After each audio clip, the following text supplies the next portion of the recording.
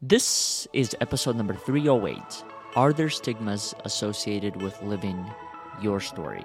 With Gabe Leal, Casey Berman, Caleb Pearson, and DJ Durante.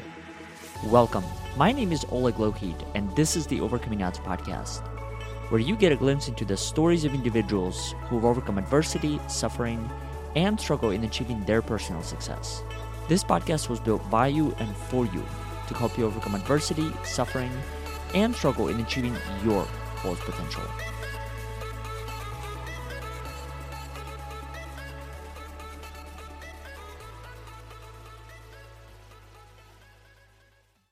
Before we get into today's episode, I'd like to make a few quick announcements. First one being an invitation to our upcoming conversation this Tuesday at 10:05 Central Time, hosted live through LinkedIn or Facebook, where we explore the connection between one's personal narrative and the topics of grief, appreciation, gratitude, resilience, and many other topics. If you feel that this is of interest to you, please consider going to our website at overcomingodds.today, where you'll be able to find the latest details regarding our upcoming conversation. The second announcement that I wanted to make is in regard to our show, and that is if our show has had any form of impact in your life, please consider supporting our cause by either making a contribution through our website at overcomingodds.today or leaving us a review on iTunes, Facebook, or Google so more people can find these inspiring and courageous conversations. Now, let's get back to the show. The whole crew is here. Wow, this is quite the lineup. You know, I was actually I was tearing up in the background, and I think it was tears of gratitude, and the gratitude I think goes out to every single one of you. And the reason why is because I remember actually having conversations with every single one. I remember the conversation Gabe and I had, and towards the end, I don't know if you remember this, Gabe, but you sharing the story about your brother. Yeah.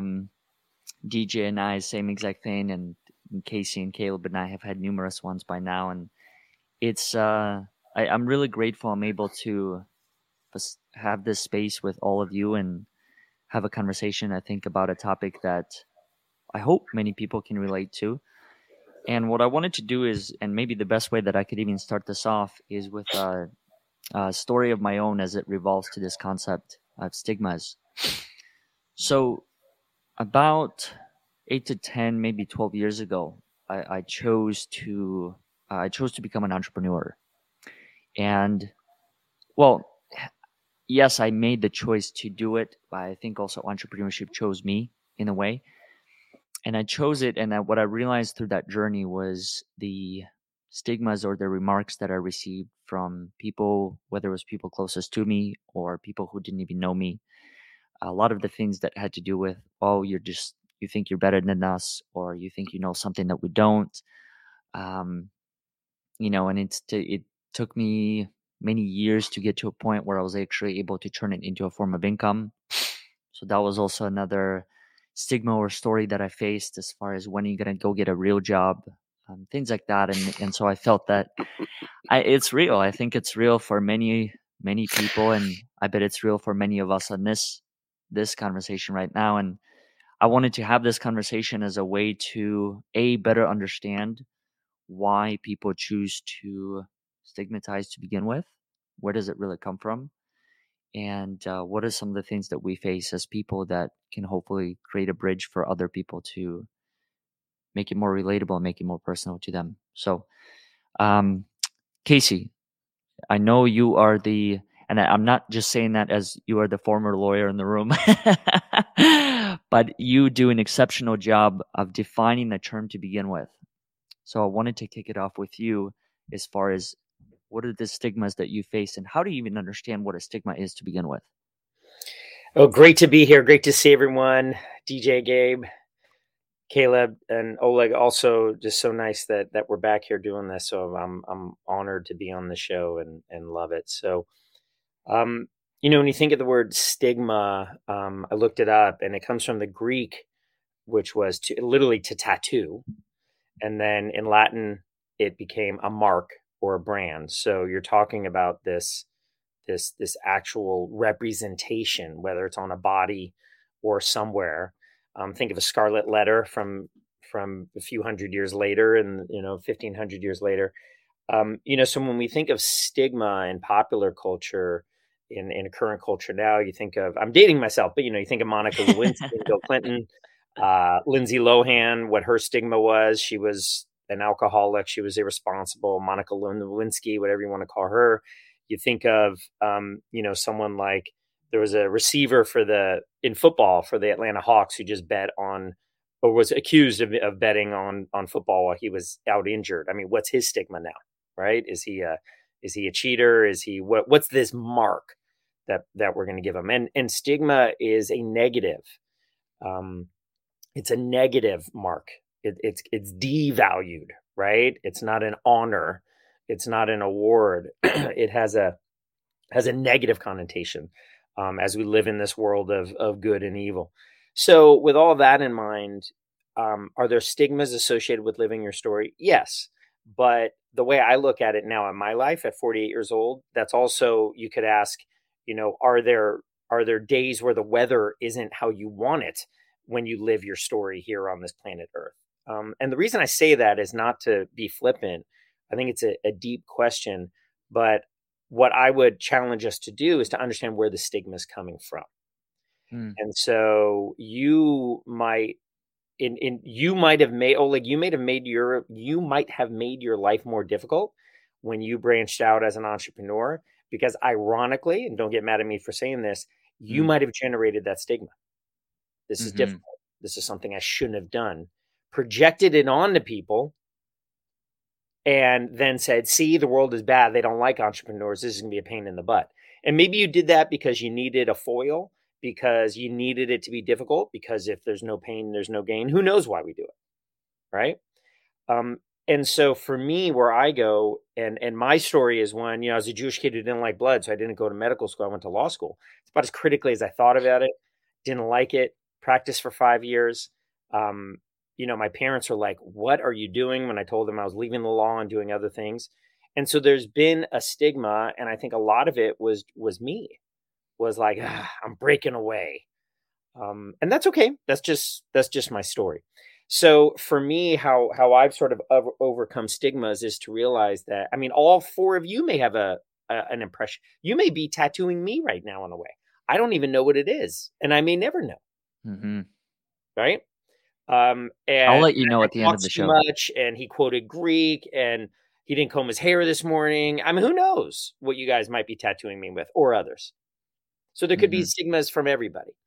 And so for me, how I kind of get over is I realize that if I'm feeling bad about a stigma, that's likely because I'm feeling it, projecting it onto Oleg and Gabe and everybody, and saying, see, the world is tough, and taking it back. And what that really does is, that's where the anxiety and the trouble in this world comes from, is that we all think there's a boundary between us all, whether it's our epidermis or whether it's whatever. And so I'll pause there, but there are stigmas, but the way I've kind of moved beyond them is to realize that I can control the ones that I project on the world. Gabe? Wow. So like you talk about, I mean, you hear those kind of, so just like what Casey shared there, people can absolutely hear stigmas. The first thing that somebody might hear, and this is just that as an observation, but if, listen, he came from privilege. He was a lawyer, or his parents wanted him to be a doctor, and those are things that aren't always true, right? My stigma has always been where me being a creative and being an entrepreneur, right? It's like, you need to give up that silly dream. What is, much like Casey was talking about, go get a real job. Go do something that's tangible, right? That is how I've heard always things addressed. Like, why do you keep trying to write a book? Why do you keep trying to do all these other things? You know what? You need to think of just working on a steady job for the next 20 years in a corporate American environment, and retire and do just like everybody else. And as for me, always having that spirit of wanting to be an entrepreneur, that is very hard to fight. It is very hard, because a lot of people see, look, you didn't make it, or something doesn't work out right. See, look what I told you, man. See, you need to change. You need to change course. You need to do this. This isn't going to work. And that's a big stigma whenever you talk about doing something like this. I mean, people ask me all the time, "How are you going to make money being a live streamer? How are you going to do that? Or how are you going to make money in social media? Really? Do you know how often social media changes week by week, day by day sometimes? How are you going to monetize that?" Right? Those are things that you hear all the time when you say, "Hey, what do you do?" "Well, I work in social media." "What is that?" You Mm-hmm. know? Mm-hmm. "What are you on Facebook?" That's the first thing people say. I'm like, no, there's more to it. So that's part of it, is having to go through that every single time I have a conversation with somebody who's not in the know. Like somebody that I talk to just off the bat that doesn't have no inclination of what we do here as creators on this platform, or any social media platform for that fact. Mm-hmm. So that's one that I look at every single day and try to battle. And like you said, sometimes it is even people in your family, in your inner circle, that kind of put this stigma on you, because like, they know you better than anybody. And they're like, "Hey man, you've done things like this in the past and it never worked. Mm. When are you gonna give up that foolish dream, my friend?" And that's part of how my journey goes every single day. But you know what? It's one that I'm willing to fight. Um, been doing it now for the last 20 years and still haven't given up on it. So there you go. That's How me do in a you nutshell. how do you process that? How do you process the projections that you receive from those who are closest to you? Because I'm assuming they carry more weight. They do. They usually do. Because you know what? It's fighting that inner negative voice sometimes. That what they tell you sometimes compiles with what you're saying in your own mind sometimes. When you fail at something, right? You're like, "Oh God, maybe they're right." Right? You think, Mm-hmm. "Man, what am I doing?" Right? And then you sit there and you have to get perspective. You have to sit there and see exactly what your journey is supposed to be, whether or not whether it is for you or not. But to not let other people's opinions of you become your reality, right? Mm-hmm. You make of what it is of what you do out there in the world. So even when I get those heavy weighted, sort of feelings and thoughts from people, um, I think about it, I reflect, I journal, I put it somewhere else, and I say, you know what, now I gotta kind of set myself back to center and keep moving forward. Mm. So that's how I kind of fight a little bit of what I do when somebody brings that upon me. So Thank you there for you go. sharing that. Oh, no Very worries. very timely one. I think I've experienced this, probably continue to experience it from time to time, but both of you have valid points as far as a lot of it has to do with the meaning that I choose to give it, as well as the events being what they are. And that's maybe perhaps that's another topic that I'd love all of us to get into as well, is what is that fine line between the events being what they simply are and then the meaning that we choose to project onto them. DJ. Yes, Oleg. Okay. I have a few things to say and share and provide. I want to go back to Casey's comment about stigmas. And Gabe, because Gabe really reflected on society's, the imposed stigmas that, the expectations, the assumptions of what we're supposed to do, how we're supposed to act, what we're supposed to be, what role we're supposed to fill, and how a lot of us, most obviously, probably the five of us here for sure, have had to fight that in some way that we can all agree here. Not to speak to everyone, but I Mm-hmm. think that for me personally, I've dealt with many stigmas, and I'm probably choosing now conscientiously to pursue things in my life that will bring on more stigmas and more of that. So referring to being a female, referring to being Latina, referring to my presence being high energy, very loud, being hearing things like you need to calm down, you need to sit down, you need to be quiet, you're too much. So having all that kind of put on me as if I was to fall in line. I think something that wasn't really mentioned clearly, but I would think is the cultural stigmas that we share. And me and Gabe, I think, have a similar cultural background with the expectations that come from being Latino or Hispanic culture and those expectations of what we're supposed to do and how we're supposed to be. Those, whether it's, you're supposed to do this as this role in the family or that when just again, falling in line. If we don't, then we're suddenly kind of outcasted and the pain begins, right? And I think this goes a lot to even when it talks about other related topics or stigmas, whether it's LGBT and then the intersections between that. So it can get real deep, right? It can get, and the layers can grow, and then the pain, and then the trauma starts to build, and then all those things we hear from early on until adulthood, into we become these independent, and we've got these voices that have accumulated these phrases, these sayings, these things we've been told we are for so long, or in what we should be doing, and then does that align? It gives us that conflict. But I'm going to move a little bit away from that. And I want to say that for my show, that has been, I talk about stigmas. I want to break through on some of the stigmas. For me, it's really about disability, mental health. I don't talk about other things, but that's more where I prefer that intersection to be, because I've heard so many stories of people having to fight barriers and stigmas and discrimination they've had to overcome just to have their basic needs, their basic their quality of life, just to have a somewhat of a decent quality of life, if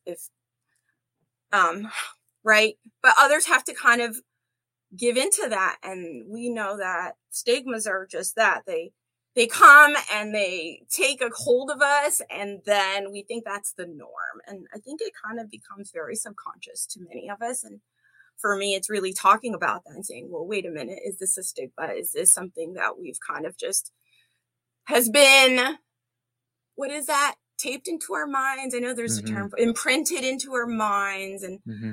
And so then we perpetuate the stigma. And so I really try to have those conversations to break through those. And for me, it's been personal. It's been not my own story, but sharing the stories of those that have been shared with me and now doing more publicly.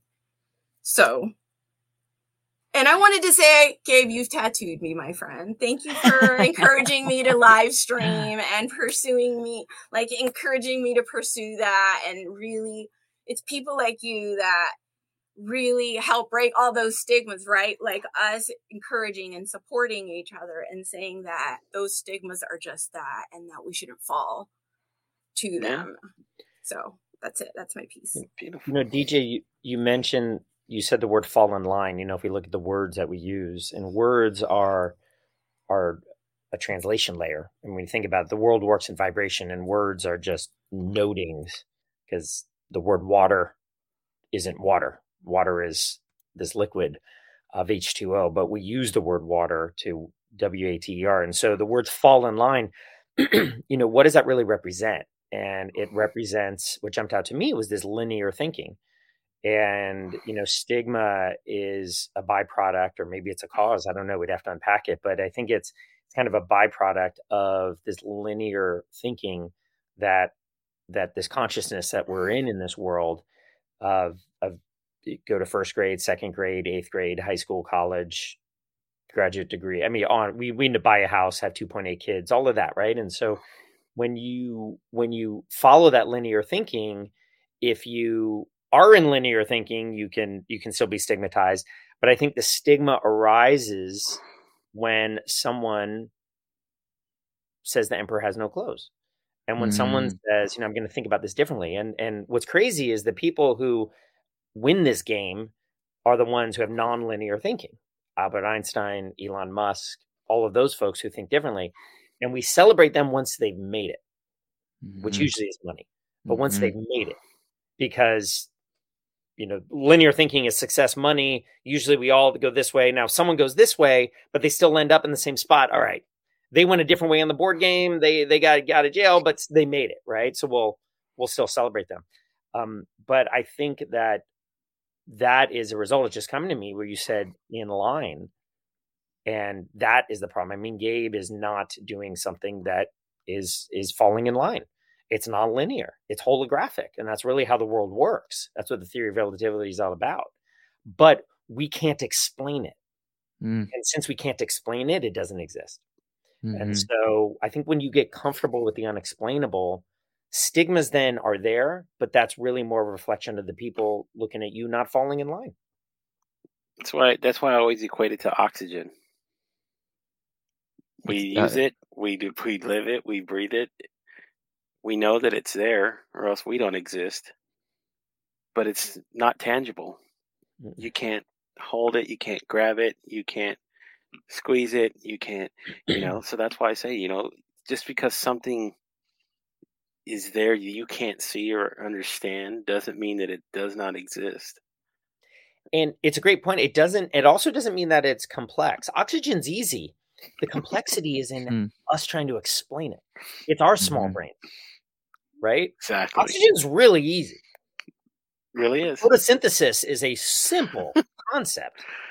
Right? We try to explain it and then wait a minute, the plants with this invisible thing and the seed and the dirt, and it takes cow manure, and then it creates, like my little brain can't get my arms around it. But it's easy. The complexity is with us. So another thing, the complexity is not with what Gabe's doing. The complexity is with other people trying to get their arms around it. Caleb? So you have to excuse me if my internet goes out or whatever. I don't know. It's been really weird. But I like to write. So I've been like just writing away. I'm plagiarizing everybody. No, no, I love this conversation, and I love this particularly because of this word stigma. And Casey, you started it off very well, but given that definition, and to me, I tie stigma a lot into stereotype and stereotypical behavior, especially when it comes to society and societal norms and trying to fit in, find your place. DJ, you brought up a really good point that I wanted to talk about, and that's mental health. Not so much the stigma of my own, I guess, experience with mental health, but what a stigma has kept me from. You talked about culture and stigmas in culture. In the military, I'm a litany of stigmas, right? Like I'm Black, I'm LGBT, I'm all kinds of things. You know what I'm saying? So whatever you want to label me, stamp it on me, it's what I am. But you want to really know me, you'll take the chance to really get to know me. But in the military and in my job, right, you hold a certain level of security clearance. I've worked in a position called personal reliability program, which you're pretty much in a glass house. It takes a lot to get to that position and to hold that kind of position. So mental health has this negative stigma, right? You do not want to go to mental health. Not because you don't need it, but because of what everybody's going to think of you because of the reason why you're going to mental health. Oh, you're going to mental health because he's crazy. He's not unreliable. We can't rely on him to put warheads on foreheads and go and do his job. I have been in the Air Force now for almost 17 years. I did not go and seek professional mental health until I was 15 years in. And I came to a breaking point where all at one time, it was right when COVID was kicking off. I'm a teacher. I had lost on the second day of my first class by myself, independently teaching. That second day, I lost a student. That student died. That same week, I lost my aunt, and I had a birthday. And then also I got sick, and then COVID kicked off March 13th or 16th, like something like that. So it was a lot that I had to process and deal with. I was trying to deal with it all on my own. And I wanted to point out that certain cultural social stigmas keep us from self-improvement, from seeking mental health. It took a group of supporters, my leadership, my friends, my family, my loved ones to say, hey, Caleb, you're usually super energetic. We don't see that anymore. We know that you're going through a lot of stuff. Have you considered mental health? I didn't want to go to mental health. I didn't want to go to mental health because one, I didn't want to be labeled as that guy who went to mental health and has a mental problem, right? And then also, I didn't want it to mess with my security clearance. I didn't want it to affect my ability to do my job or my perceived ability to do my job, which I think is unfortunate because there's so many people who I feel do not seek those things that could improve them or could help them, whether it's something financial. How many people hide their financial instability because of the stigma of you not being financially responsible? You don't want to tell somebody else. I finally this year got myself a financial advisor. I don't want people to look into my bank account, see how I've been spending, see that I've been financially irresponsible in certain areas and things like that. But there are certain stigmas on certain areas of health in culture, in society, that keep us from improving ourselves, keep us from healing ourselves. I know we've been talking about stigma a lot on ourselves and those stains or whatever that people have stamped on us based off of what we've experienced in life. For instance, right before I joined the Air Force, I went to jail, right? They could have stamped me and labeled me as, this person. Here's another young Black American male that has gone to prison, has joined the statistic or whatever, not prison, jail. His life is just going to snowball into that direction. Was not the case for me. But to what Casey was saying and what Gabe was saying, these stereotypes, these stigmas, these intangible things dictate and influence us so much in making the decisions that we need to either make to improve ourselves or to kind of stay away from some things. And, Oleg, we say it and talk about it all the time, is that being comfortable with the uncomfortable.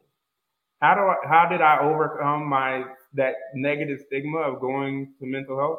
I went and seeked it out. I went to mental health. I got comfortable with being uncomfortable and actually realizing that there was nothing to be afraid of. It didn't affect my career.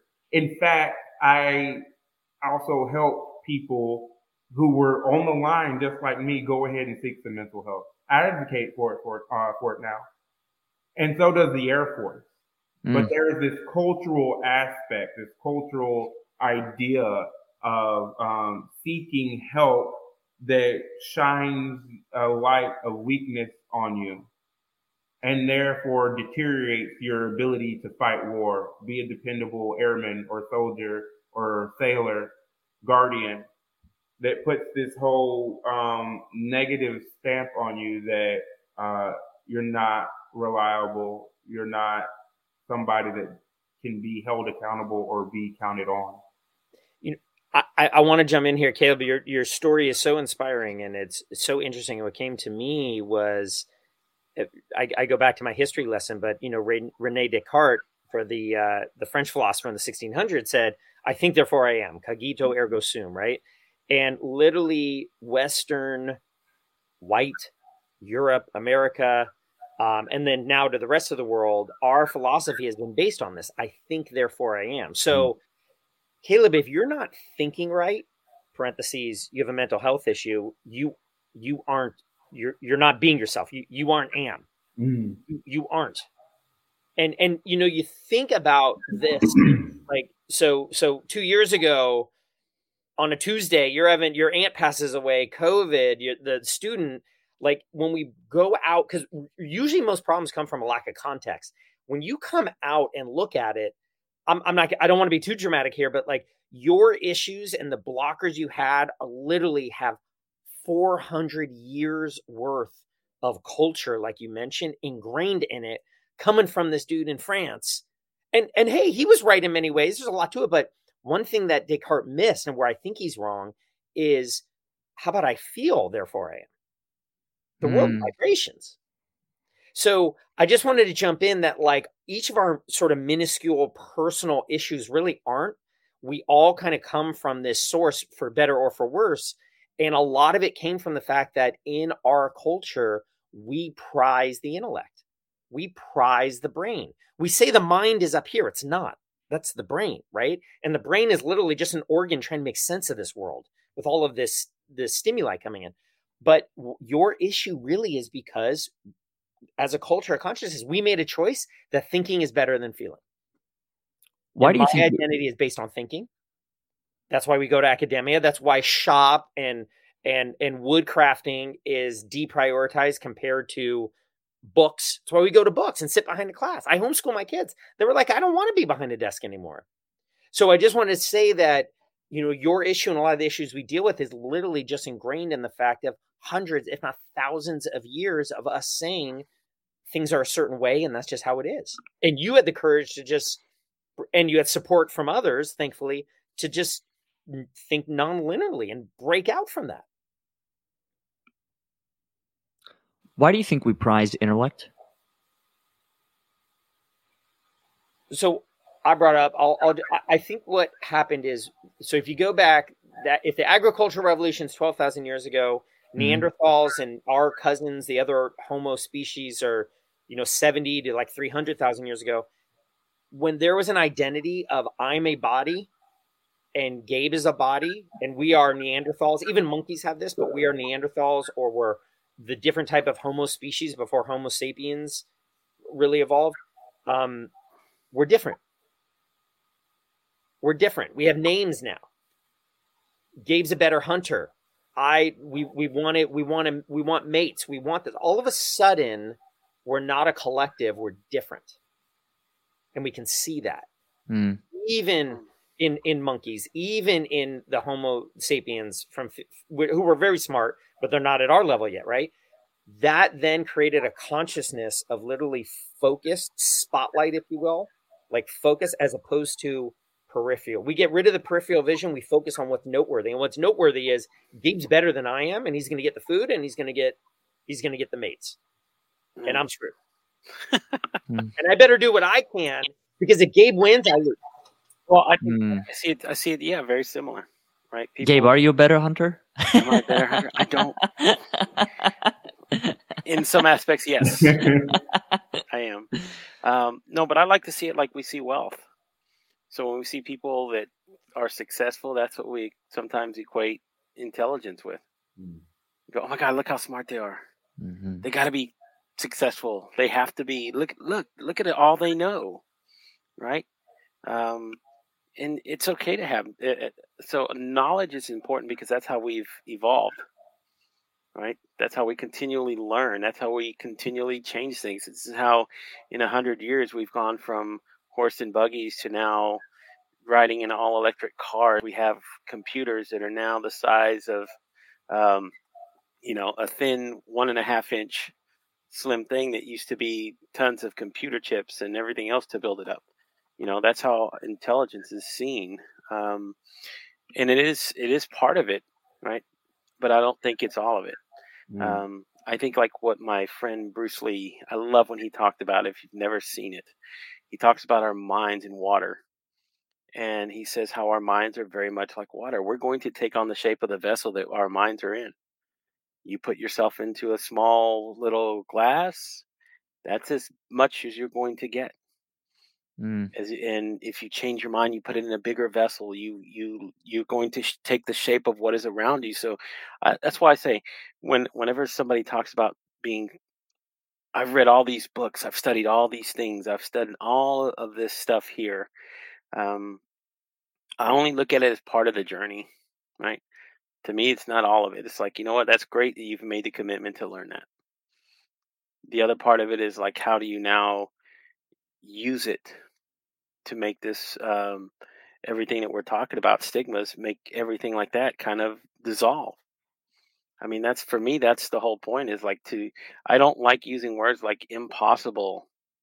I don't like using words, things like that, because to me, it's only impossible because we've never imagined it at that point. Nobody 2 years ago, did you think we would ever be in this position of doing what we're doing because of COVID? Of course not. Absolutely. People would think, what are you, crazy? You mean we're going to shut down an economy? You mean thousands and thousands of people?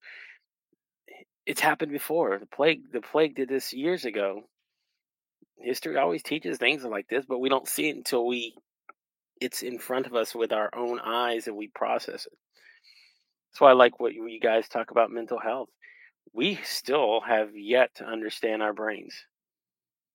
The greatest resource that we have in this world, and yet we still don't understand exactly how it works. And how many years have we been in existence?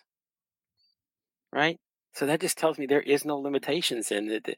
Our minds and everything that we go around this and the stigmas that people place on somebody because they have mental health and they have problems processing things. It's like, you know what? They just don't, their minds don't process things the same way we do. We don't all operate the same way. I mean, technically, yes, our brains are all the same. And when they pull them out of our minds and our skulls afterwards, when they do autopsies and they look at them, they look the same, but they don't all function the same. Each one is unique. Yeah, we are snowflakes. I don't care what people say. Oh, you're not a snowflake. We're not. Yes, we are. Because each one is different. Nobody's brain absolutely operates the same. So to hold somebody accountable for something because it doesn't fall in line with like what everybody else thinks is, tells me like how limited your belief is in something or how you operate in life. There's autistic kids who, God, marvel at what we do when I look at them because of how their minds operate differently than everybody else. So I never put those sort of things on limitations on something like that, and that's why I think we, again, as a society, people just want to, like I said, intelligence. We want to put labels on stuff. The smarter you are, the more successful you're supposed to be. So that's all I had to have. Thank you so much for allowing me to say that. I also think, going to your point, or maybe both of your points, is when I was brought up, there was this concept that was presented in front of me probably on a daily basis, and that is knowledge is power. And it was only over time that I realized that knowledge plus action is some form of power. And it took me a long time to discover that, because I was caught in the same exact cycle. The more I know, the more books I read, the more people I pay attention to and follow and stuff like that, it's going to manifest all these results, only to realize that it just doesn't work that way. And that was a huge realization that I had. And going back to your point, Gabe, is I think, I'm not choosing to blame myself. The dog is digging a hole on the floor right now. But hey, I'm not gonna stigmatize him, but it's something to be said about all of these systems and stories that have been created and passed down for many, many generations, and the constant unlearning that's happening. I mean, Casey, you've taught me this more than anyone. You said that, but there was a certain point you hit where the first half was all about learning and the other half is all about unlearning. That's how I'm viewing life at this point right now. Like, here are all the things that I've learned to this point, and yes, there is an element of truth to it, but now it's, for me at least, it's becoming more of a question mark around all of these areas. College is being one of them. As soon as I graduated from a 4-year, one of the things that I was constantly asked was, when are you going to go to grad school? When are you going to get an MBA? When are you going to do this? And I remember just answering in the simple terms of, I would like to get some real world experience right now. I would like to go out and see what I've learned, try to apply it, see what works, see what doesn't, so I can better understand what additional tools and skills do I need. But I've even realized that in those conversations, my opinion, it wasn't taken well, because I was going against the grain. I was going against the standard. And a lot of it, I think, is also based on family. And I don't want to generalize and say that's everyone's family, but what I have seen as a pattern within maybe my family and some of the other families that I know is that when you see someone go through a progression of middle school to high school to 4-year to master's to PhD, those things get passed down to the next. So the next person has to live up to that. And if they don't, then there's all these other meanings that get passed on. So it's just really it's really interesting how it works. DJ? Yeah, I got a few things. Made some notes. Okay, I'll try to be quick. I'm watching the time and I want to be really considerate, but I do want to share my thoughts. I want to go to Caleb because Caleb, you said something that was super impactful, was keeping it to myself. That is just such a damaging statement. It's such a huge stigma, and people lose their lives over that. And it's unfortunate, and I'm going to cry. Oh my God. We want to encourage people not to keep it to themselves. We want to encourage people to break through these stigmas and move forward and find, again, something you led up with was supporters, allies, and then leaders. I wanted to go to the word leaders because that was a word that also stuck out to me. And how can we as leaders or advocates in these social leadership positions continue to encourage other leaders that are not so well versed or comfortable and are very uncomfortable with thoughts of talking about mental health to their employees, to their corporations, to their organizations to save lives, because those people go home, or those people are living where they're working and they're dealing. Things are building. But the statistics show that everything's gone up, right? From domestic violence to substance abuse to suicide to you name it. Live streaming is really hearing those stories of fear, desperation because of the stigmas. I still hear to this day, and recently I just gave a presentation. Someone came up to me and said, "Thank you for what you do. It really means a lot. I still can't tell people that I have a visual impairment. If they found out at work that I can't really see and I have to ask for something, it's going to ruin my career." So there is this huge gap between individuals asking for what they need. And two things I talk about is one, disclosure, and then another one is accommodations. And I know those are kind of difficult to talk about, but again, it goes back to these stigmas that people live and they can't disclose anything. They can't ask for an accommodation to be successful, to, reach that point for their success. And it saddens that the world really does rely on intellect and or wealth as the what is it, the apex that makes you, at the top of the pyramid. So that's, I've always been on the bottom, helping and working with. I've been a public servant for so long. I've worked in the public sector, which kids in the welfare system without parents, coming from homes of trauma. I've worked with people with disabilities trying to get back into the workforce after years and years having no idea how they're going to try to make money to survive through what is, ever changing, and they have no control. And technology will leave you. Technology leaves me every day. It's like, wait, what changed? Dang it. So, even that. Welcome to the club. Right?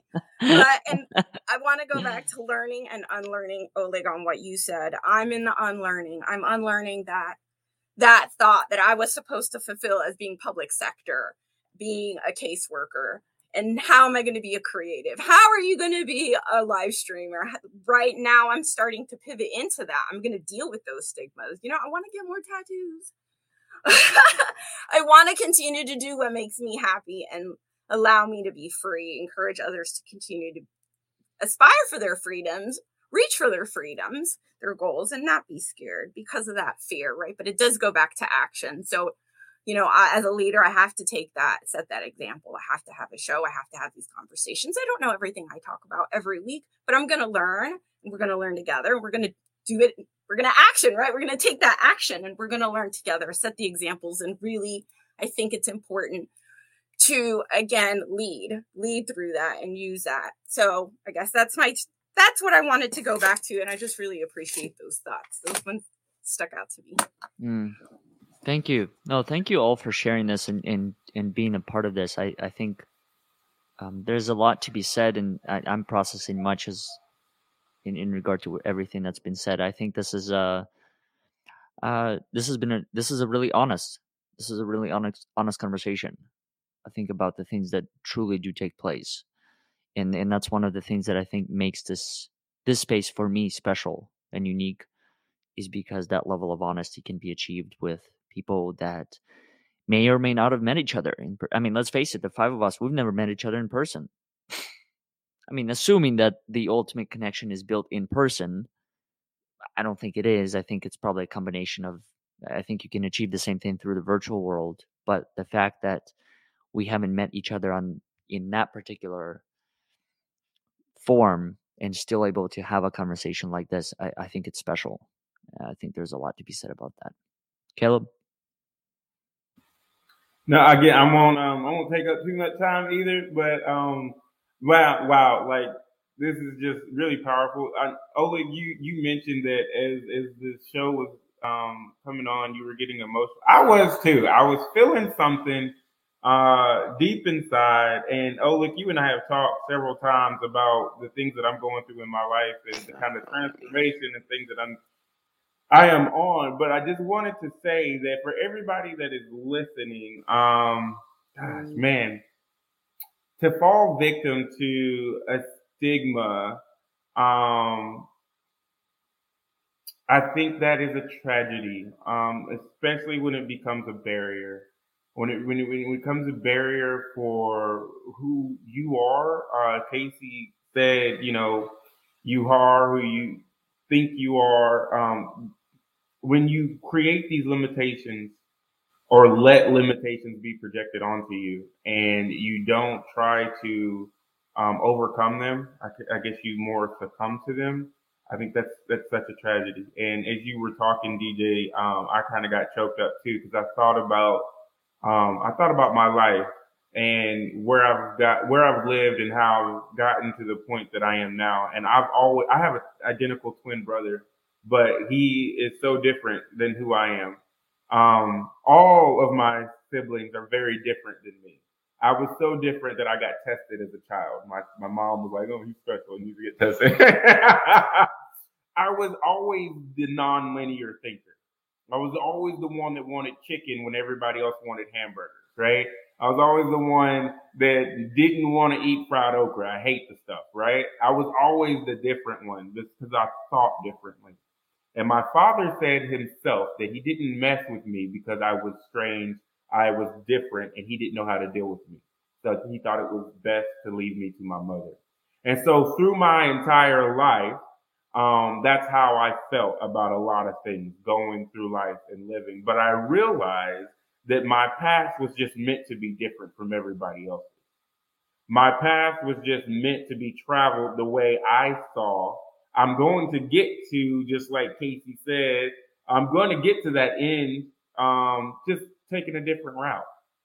I'm going to get to that end result. I'm just going to take a different route. And the way that I went through it, I can share those experiences. So everybody that's listening and watching, don't let life become a barrier to your own route and your own, I guess, story, living your story. If you are recognizing some of these barriers, try to confront them. Be bold. Be brave. There was a lot of things that I did in the past, 5 years that were very bold for me. I came out as pansexual. I dyed my hair. I pierced my nose. I mean, I went against the grain, figuratively, literally, mentally, socially. But that's because I wanted to live my life. I wanted to be Caleb. And I'm on the back end now. I'll be 35 years old on Thursday. And I'm on the back end now of my career. It's been almost 17 years. And I can say that the one thing that I have done that I am proud of is I have confronted barriers. I have overcome stigma. I'm still learning to. And I advocate on the other end for those who are having trouble or struggling facing those things. I have a friend now who's going through a really hard time and is facing a lot of these things and is not refusing, but is afraid to go and seek help because of some of these labels that have been stepped on some of the resources that are available. And it breaks my heart. It really does. And I can't do much but try to be supportive. But in the end, that's his barrier. That's something he's going to have to overcome. I can only pray and hope that he does, and I meet him on the other side in a positive way. But if I do not, I will also have to deal with that. But I just wanted to say thank you to DJ, Casey, Oleg, and wherever is he there? But yeah, Dale as well. But that's what I wanted to say. I just wanted to make sure that I put that out there. No, thank you. Out of respect for everyone's time, quickly, how can people connect with everyone that's a part of this and DJ? And I'll start with you. Yes, thank you.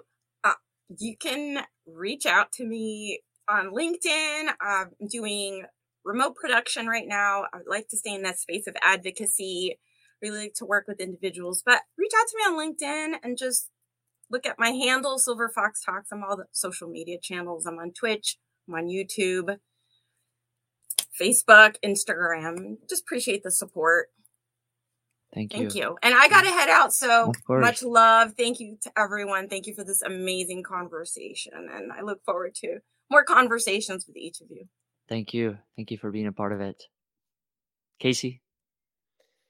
Yeah, you can find me at leavelawbehind.com. So that's where I help unhappy attorneys to leave the law. Find me on LinkedIn. I'm connected with Oleg. But feel free to reach out to me there.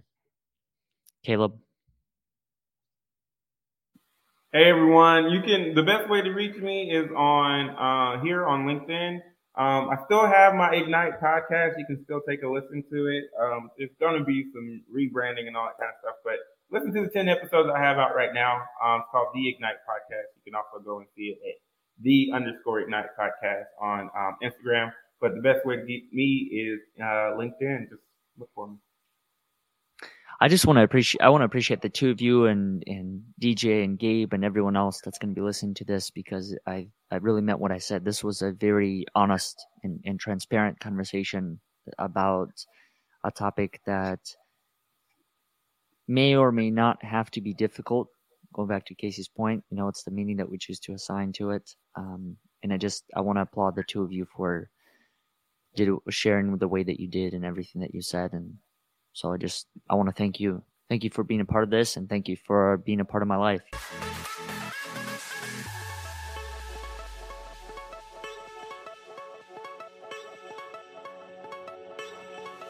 Thank you all for listening to today's episode. We hope you enjoyed it as much as we did. If you haven't done so already, please consider subscribing to our future episodes so you can receive all of the latest content. Also, if you like what you heard, consider leaving us a review on iTunes, Facebook, or Google, so more people can find these inspiring and courageous conversations. Once again, we thank you for listening, and we'll look forward to having you next week.